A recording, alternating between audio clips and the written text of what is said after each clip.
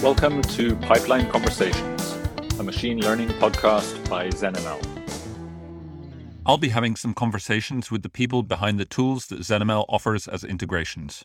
We spoke with Ben Wilson a few weeks back, and today I'm pleased to publish this conversation with Emeli Dral, co-founder and CTO of Evidently, an open-source tool tackling the problem of monitoring of models and data for machine learning. We discussed the challenges around building a tool that is both straightforward to use while also customizable and powerful. We also got into the thinking behind how they grew their community and blog along the way. As always, please let us know if you have guests you'd like me to speak to by sending a message to us on Slack or by emailing podcast@zenml.io. So, my name is Emeli. I'm co-founder and CTO at Evidently, where we build open source tool to monitor, analyze, and validate machine learning models in production. I believe that's an important point. Actually, I came from the computer science industry. So I graduated from the applied mathematics and programming faculty, and since that, I just got the first internship in online search engine company, and since that moment, I worked in IT. Started as the general software engineer. I wrote in C++, then switched to Python, and actually at the very beginning, I really didn't like the language because no typing, no things like this. You can do nothing with the memory yourself, so a lot of things, and I was like, oh my god, who actually will ever write something in production in Python? But apparently now I myself use it in production, so just funny thing. And then after being a software engineer for a year, I learned something about machine learning because in Yandex back then, it's a search engine company. There is the ranking formula, which helps to find the relevant pages for user queries. They used machine learning, and I was so fascinated by the technology. So I started to learn things. And after a couple of years, the company decided to share the expertise and start providing these services to other companies. And I kind of volunteered to try it. And there I learned a lot of things about using machine learning in production, especially for more classical non-IT domain areas. And it was a lot of fun. So I believe that particular part of my life inspired me to work on Evidently, because I figured out that actually building machine learning model itself and even building a service on top of it is something that you pretty much can do with the existing tools and expertise. But when it comes to really supporting this model for a long time, there are a lot of different things that happens. And I felt, at least at that time, that there is kind of a lack of nice tools that can help you to do it in a very straightforward way. Yeah, I guess if you have a maths and computer science background, at some point you hit machine learning. That's that's true. So yeah, tell me a little bit about the backstory behind Evidently, where you came up with that, where that came from, and what it does. Yeah, sure. That's interesting. But we met with Elena many years ago. Now I believe we know each other for around 10 years. So really, that's a really long story. So we met back then, where we had to deploy machine learning based service in manufacturing company. And it was pretty complicated task for us because, well, there are a lot of new information systems that we never seen before working in IT companies. So manufacturing is really another world. And we faced a lot of different challenges, starting from how you gather this data from the sensors, how do you process it, how you spin up a service in the closed perimeter, and things like this. We really understood that we have very nice fits to each other, so we liked to learn things, to solve issues, and we succeed with that project. So we finally built that service, which helped to decrease the usage of raw materials and optimize that. And the figured out that at the very beginning, when we just deployed the service, it worked pretty fine, and there were no issues with that. But several weeks later, we had to intervene and update the model. And actually, it was not easy at all because we had to query data to manually load it, connect different pieces of data to each other, and it was a lot of manual work actually. And we figured out that really this is the common issue, common problem for many companies, especially who operates in more let's say older industries where they don't really work a lot with the data and where the main process is more physical, let's say, or offline. And we decided that, well, probably there are a lot of things that can be automated, and we both had an interest in building products and in open source because it's very very nice feeling when you create something and can publicly share it with the audience and get some feedback and share opinions. So we just figure out that we like it, and we decided firstly just try to build something and see how it will goes, and later it brings us to evidently. Mm-hmm. It's funny that you have kind of roots in kind of manufacturing optimization and so on, because that's also where ZenML comes from as well, somehow in its whole background as well. Yeah, it's funny. Very nice. So I mean, ZenML integrates with Evidently, and we've seen a ton of people using it in their pipelines as a way of monitoring their data, monitoring their models, and so on. What are the key problems that people have once they've trained their models, let's say, that Evidently helps them with? I believe generally it can be fair to say that machine learning models and building machine learning models is pretty complicated task, just because you never had really a deterministic input. I mean, not like input format, but you cannot really set the narrow limitations or narrow expectations for each individual feature, and that's it. So you should be ready that you can get as an input everything, right? Mm-hmm. And this is why you should build something robust. But from other point of view, you cannot really spend a lot of time for checking, because a model is pretty generally machine learning models has pretty computationally complicated algorithms, and it already takes a lot of time. So you should to find the balance.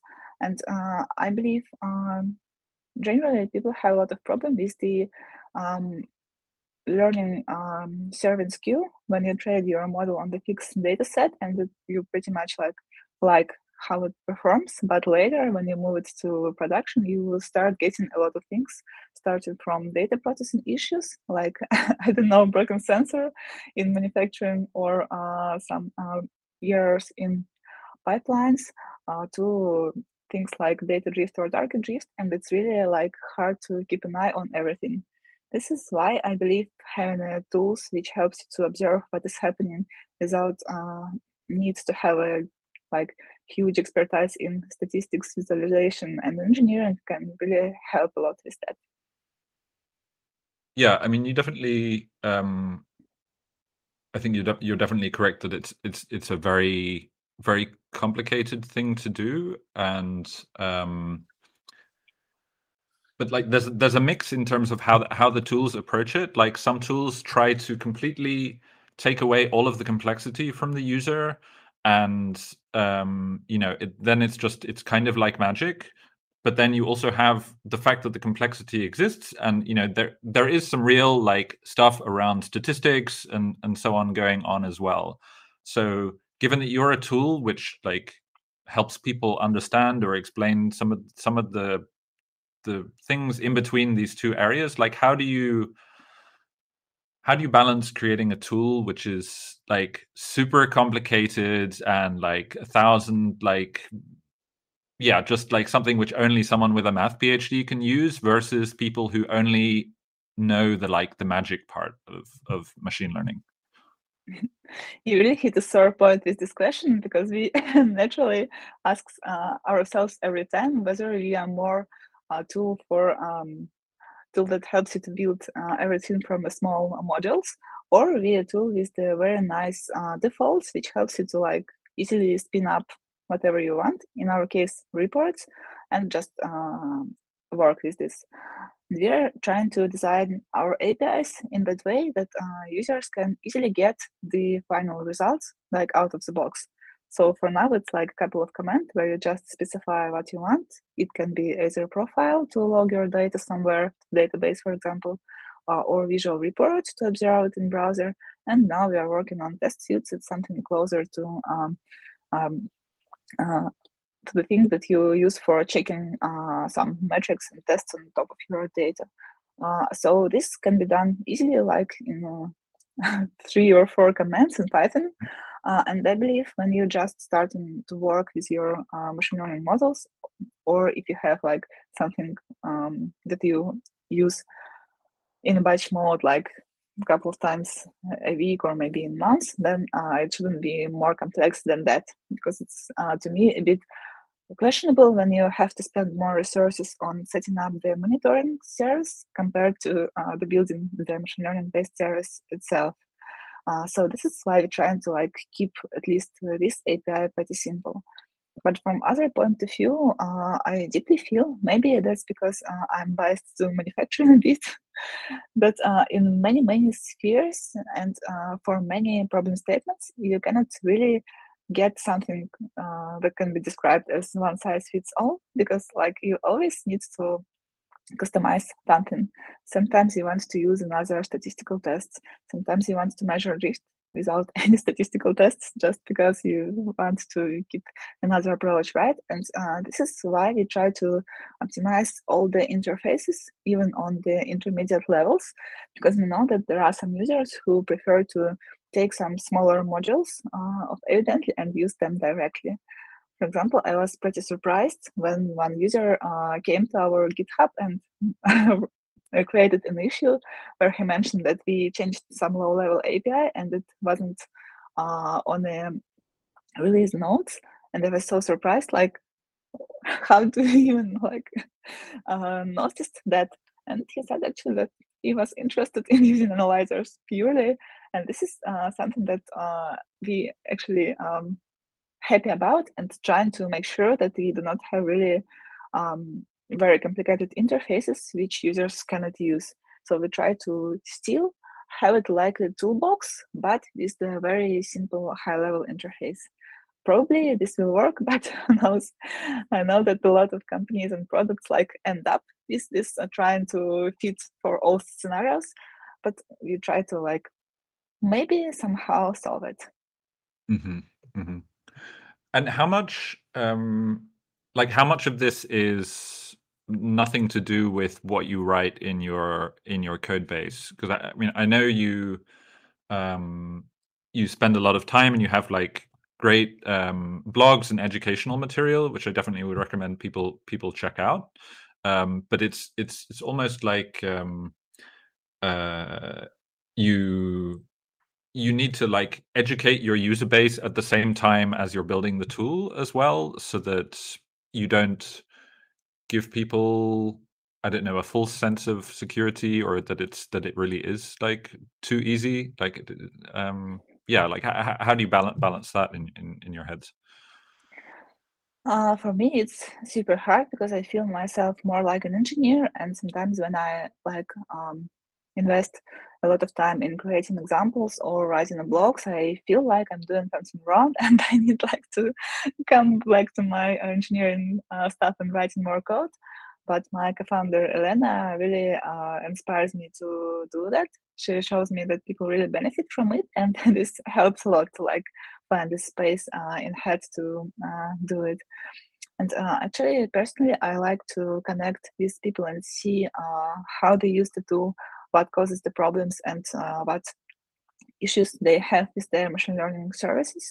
And we understand that you cannot just like write a great tool and leave it in open source. with this I don't know, with the idea that someone will just find it and use it in a proper way. So we believe that when you build the observability tool, it's important to share how exactly it works and share something around the use cases, because you can exchange the opinion, and people really sometimes, I'll better say often, share very nice ideas and like great designs on how evidently can be used in different pipelines. So what we do with the team, we all answer the issues. We have a pretty nice Discord channel where literally everyone answering the questions and take part in the conversations.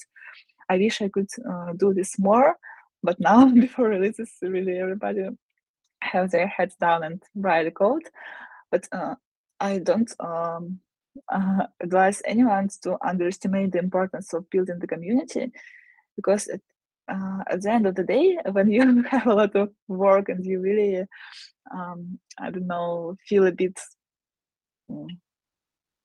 fatigue out of it, this is something that can inspire you to move on and continue your work. How does that work in? Because obviously you mentioned like evidently is an open source tool. How has that been, like both like working on the tool in the open source space, like interacting with other people in other tools or other community members and so on, and like what are the advantages or benefits that you've seen from that approach? Oh, that's very interesting, because it's my first open source project, and same for all the other team members. We have never had this experience of working in open source. So at the very beginning, we made like a lot of mistakes actually, and now we're trying to like cover all of it. And I believe the first learning. Why did you choose open source to start with then, if none of you came from that background? Just because we really used a lot of open source tools, and we wanted to like give back to the community. So we felt like there is something we can share, and we wanted to do it. And honestly, we tried to look for open source monitoring solutions. Now there are quite a lot of them, but back then there were nothing else, and we decided that it makes a lot of sense. So I interrupted while you were talking about like the benefits there.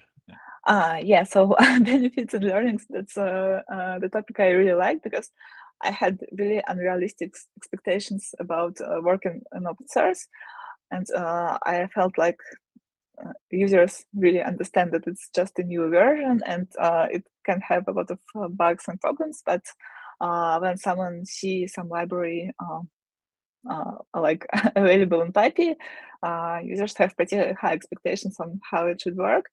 So this is something we still trying to like cover, because we need to fix a lot of things with the documentation, public API, and so on. But still, there are a lot of benefits, because first, you cannot like create the unrealistic picture for yourself and like live with believing in this picture, because it's really fast how you get this feedback. And if no one using your tool, if no one downloaded from Pipey, you just cannot continue lie to yourself that you're doing something right. So this is the thing I especially like about it. Yeah, another probably is the contributors, because when someone spends and invests their time into helping you to fix your tool, you really feel something like a magic happening, really, because I like, wow, this person who had a lot of experience, a lot of job, and so few times decided continuously to come and help me with my job. Wow, that's nice. So this is something I really love about open source. And the users, of course, because when you have to like buy a tool before you use it, this is, I believe, a pretty big breach to cover. But when it's open source, it's much easier to just come and try and make some opinion about your tool. And I think it's kind of a trend of I don't know, these days, right? So if you have something to share, why not to share? And I really want to support this trend. Mm-hmm. And I mean, it's so you're working in this space where increasingly there are more tools. It feels like, well, not every day, but quite often there are new kind of monitoring tools come out.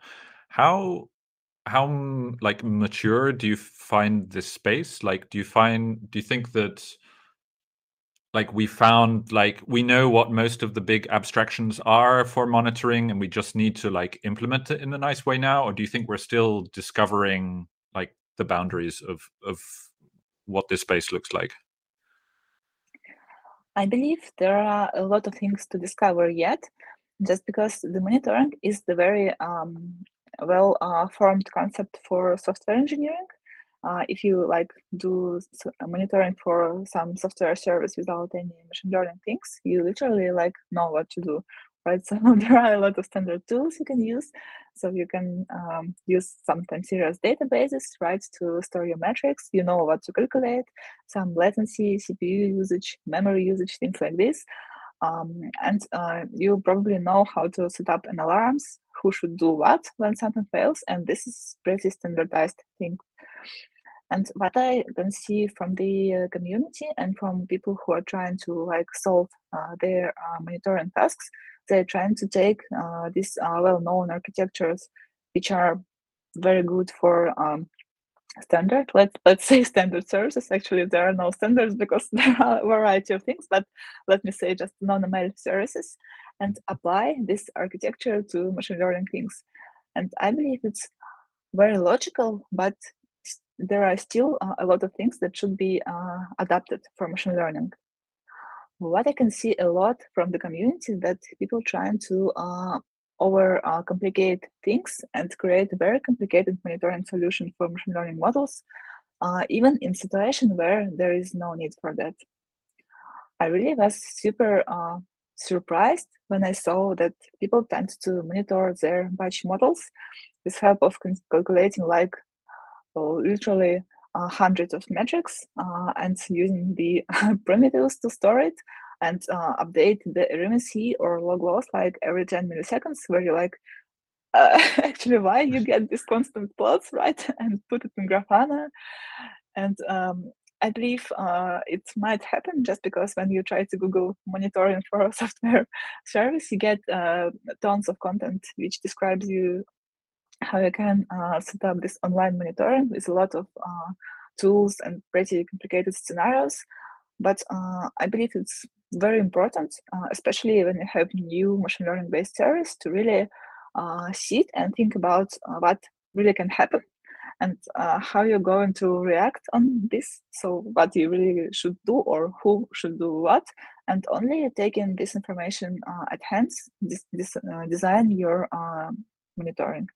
This easily can be just batch checks that you calculate every time you call your model in batch, and this can be more than enough. Or, of course, if you have like online serving model operated in the high load, then of course it makes sense to have a lot of things with time series databases and visualization tools with alarms.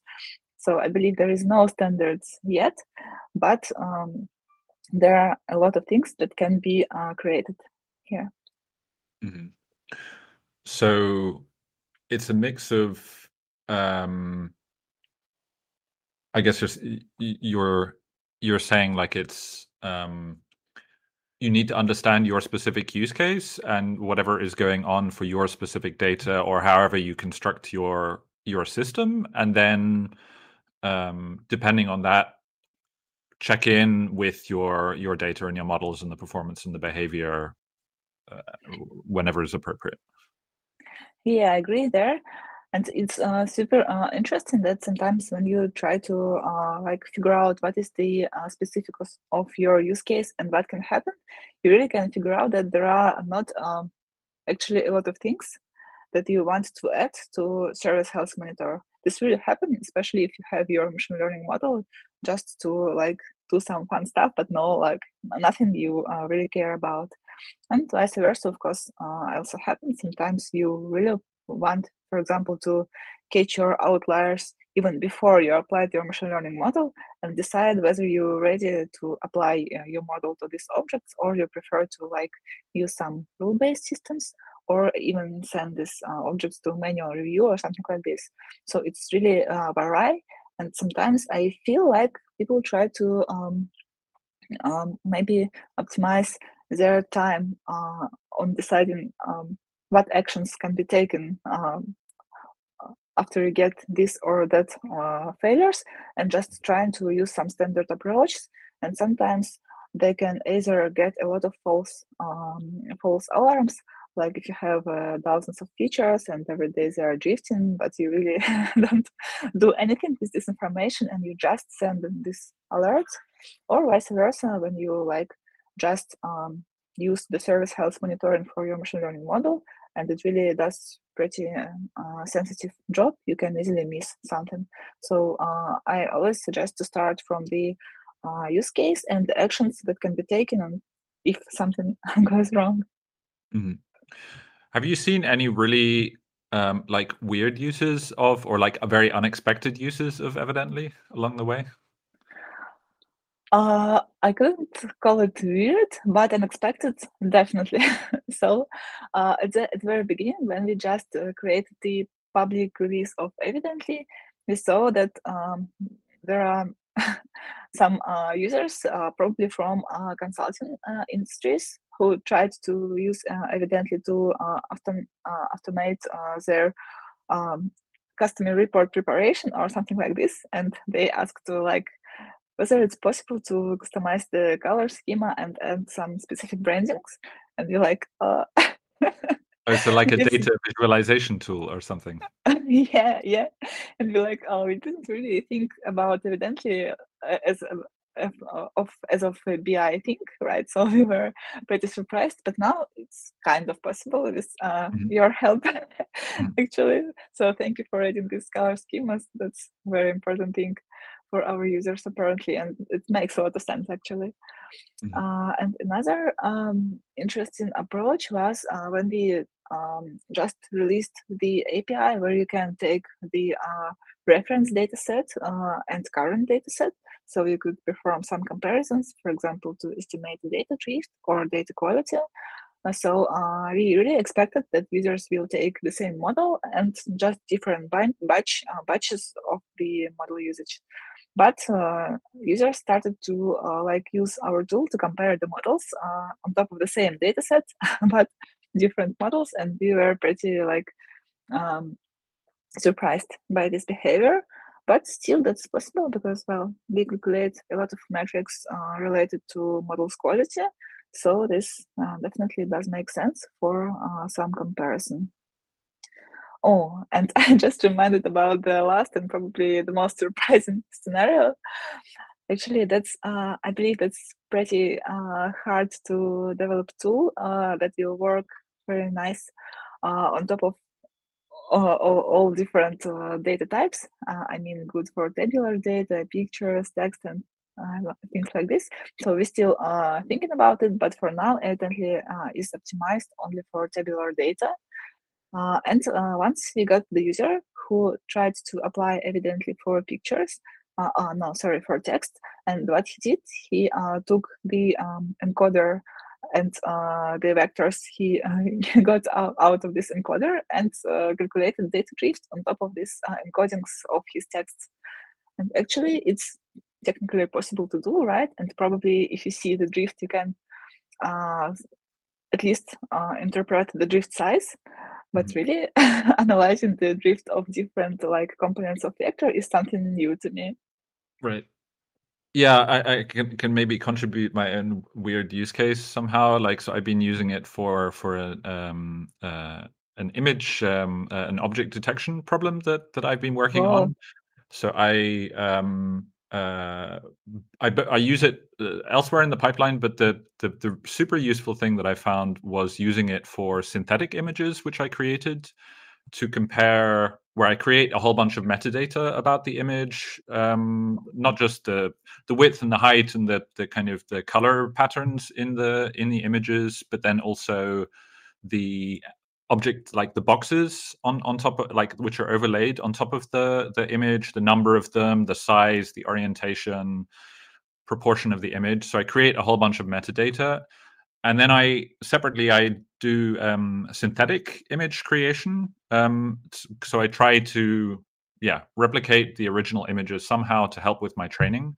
And so I've been using Evidently to kind of get an approximation for like how well I'm doing at creating really good or similar synthetic images.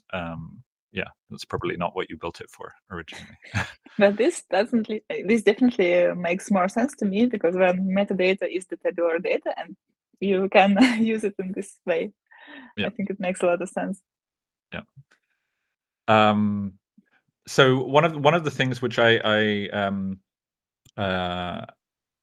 definitely, I think anyone who comes into who joins it and who interacts with all of you in the community, I've like found that like the Evidently community and how you interact with users and so on is like, it stands out as like a happy exception. Many of these kind of communities are either dead or maybe not so pleasant to be in. I'm kind of curious, like how, I don't think this came about by accident. So like maybe you could talk a little bit about like how you've built that, how you think about kind of growing your community. Oh, thank you so much. It's so a lot of pleasure to hear it, actually, because it was a goal. And we a little bit, I don't know, probably I'll better say it to myself. I'm coming from data science community, and sometimes it's like it was hard to come and ask some questions without like feeling yourself a bit dumb person who didn't did his homework, right, and just decided to come and use someone's time to get these answers. And I really wanted to have a place where anyone can come and just share their thoughts and ask something and share something. So first of all, I wanted to have this atmosphere in our company, because we have now not many team members for now, but still we have two developers, we have community manager, and we have data scientist. And our data scientist, she is writing the code and production code. And sometimes when you have like backend engineers and other team members who write in the code, it's a bit hard to communicate, because you never feel that you good enough in coding, right? And we wanted to have an atmosphere in our company where engineers can ask whatever they want about statistics and machine learning without feeling bad about it.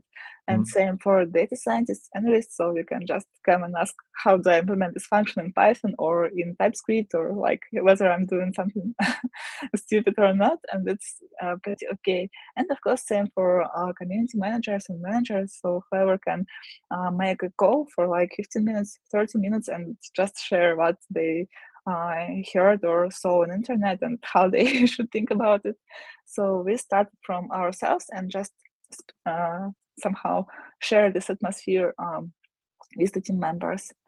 And later, when we created community, there were only like at the very beginning few members, and we really tried to treat them as they are our colleagues or friends somehow, and trying to really like solve the problem and make everybody feel good.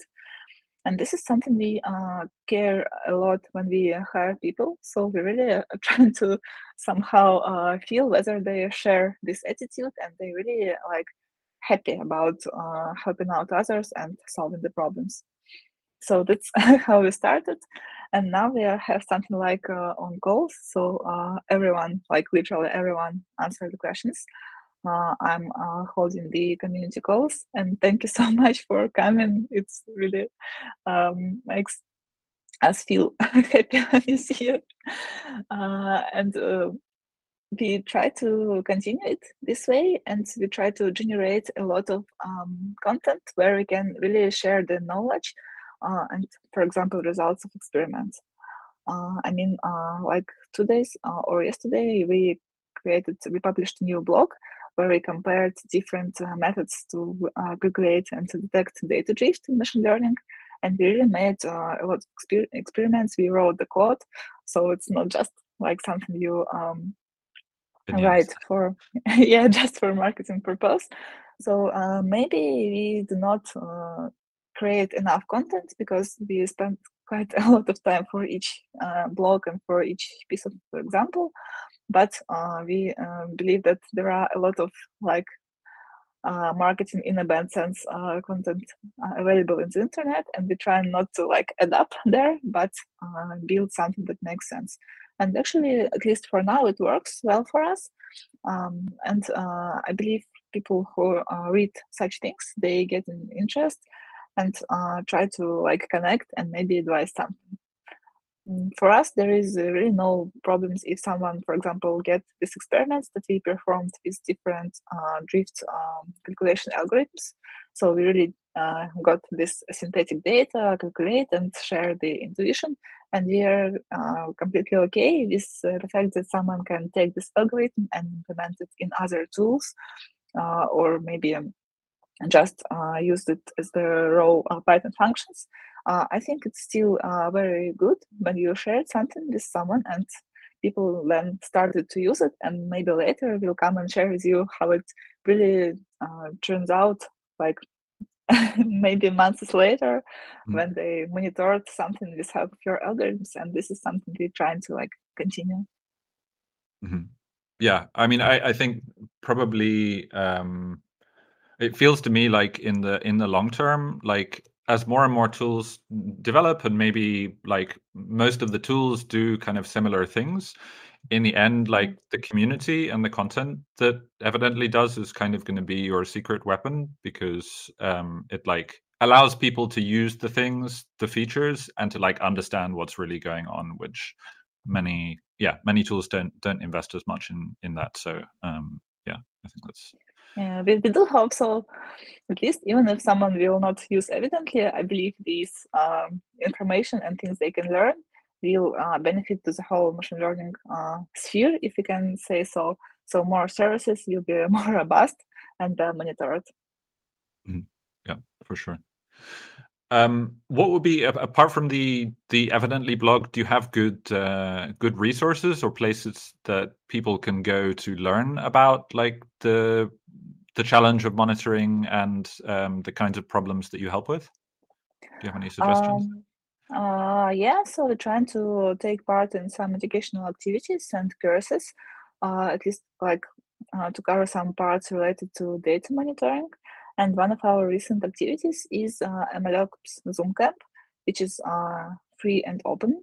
And we'll give lectures on monitoring part. So we will share some information about several tools, not only evidently. There will be some code examples with MongoDB, Prometheus, Grafana, Profit. So we share share the opinion on different monitoring architecture. So I really like, let's say, I really eager to somehow share the thoughts that even if you have online monitoring machine learning service, you don't really have to always create online monitoring schema for this service. You can still go for batch, especially if you mostly monitor things related to model performance and you don't really want to recalculate quality metrics after you get each new one object. So we created two different monitoring approach, batch one and online one, and just shared it in this course. So that's how we try to somehow interact with the users in different courses and other places.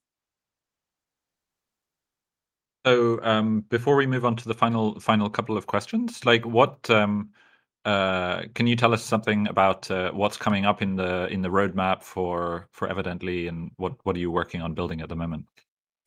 Oh, sure. I really like this new thing we are working on right now.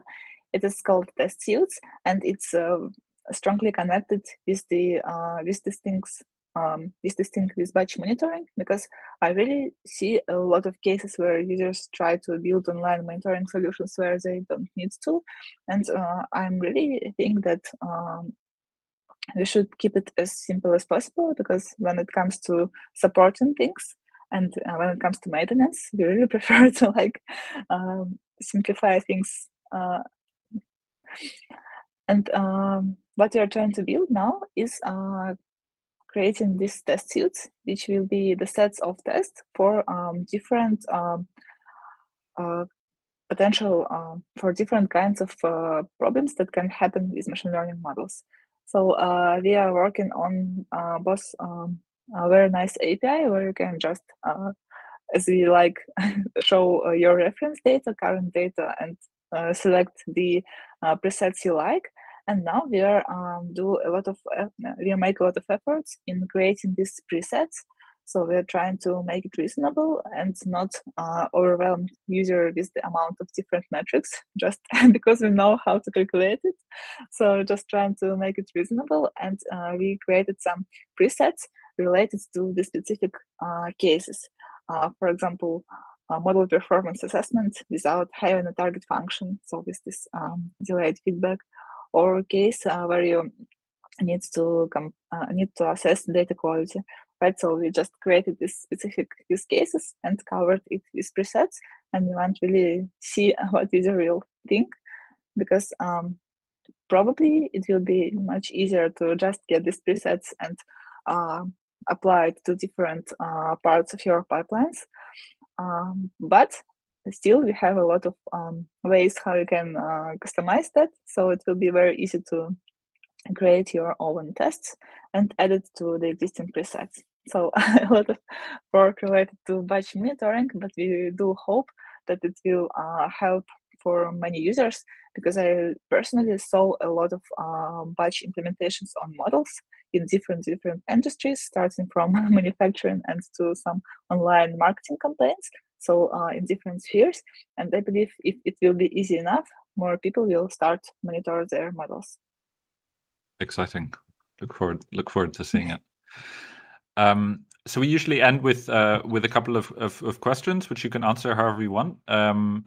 The first one is kind of, what would be either a best practice or something, or like a specific, I don't know, test or something that someone could use to make their putting models out into the world like more robust? Good question. So, well, I think the best you can do is when you build machine learning model, make sure that you share the information about how it performs, not only with the engineering team. This is something that we usually tend to do, but also with all the rest members who somehow interact with the model. And here I mean domain expertise, for example, some process engineers, and some business stakeholders like project managers or business analysts. And they can probably they will prefer to use another dashboards or another reports. But this is something I suggest to invest in, because this will help you to really make sure that model solves its business problem and brings value. Nice. It's funny. Many of our guests come on and they say, actually, the tech is important, but really, what's more important is like communicating with your team and like, yeah. Yeah, I agree here. And what is one kind of piece of putting models into production that you feel hasn't been given enough attention by people who build tools for MLOps? Very nice question. I think when it comes to building machine learning models, there are really a lot of tools that helps you to optimize the experiments and even deploy a model in production environment. But what is a bit where I can see a bit of luck is how you can actually, let's say, retrain model in automatic way and get this information about how it went. So I think very important, like next step will be to create some tools that will automatically detect the right moment for model retraining. And here I mean both sides of the medal, where you do not retrain your model like on daily basis just because you technically can do that. But you estimate whether you have enough of reasons to retrain it. So if you see new patterns, data drift, for example, or concept drift, together with the estimation of do you have enough new data to actually successfully train this model, then train it and automatically assess the quality. And here by quality, I also mean a lot of things related not only to accuracy stuff, I mean not only to quality and error-based metrics, but also for some pretty sensitive industries. It might be things related to fairness, bias, or quality assessment for specific segments. I think there are a lot of jobs that can be optimized there for automatic retraining, and maybe this will make the process of serving machine learning models closer to like standard engineering services, where after deployment the quality of your service do not generally goes down, it somehow stays the same. And yeah, when you fix some bugs, it's just became better and better. But for machine learning, it's just not the case, right? So you always try to like keep it at the same quality level. So I believe these things with automatic retrain might help as well.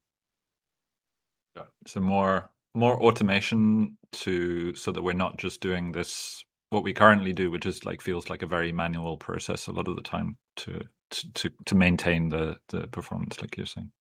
Yeah. Great. Well, thank you very much for coming on. I encourage everyone to go and check out the blog, to use the tool, to check out the documentation and so on. Like there's lots of things for people to go and look at.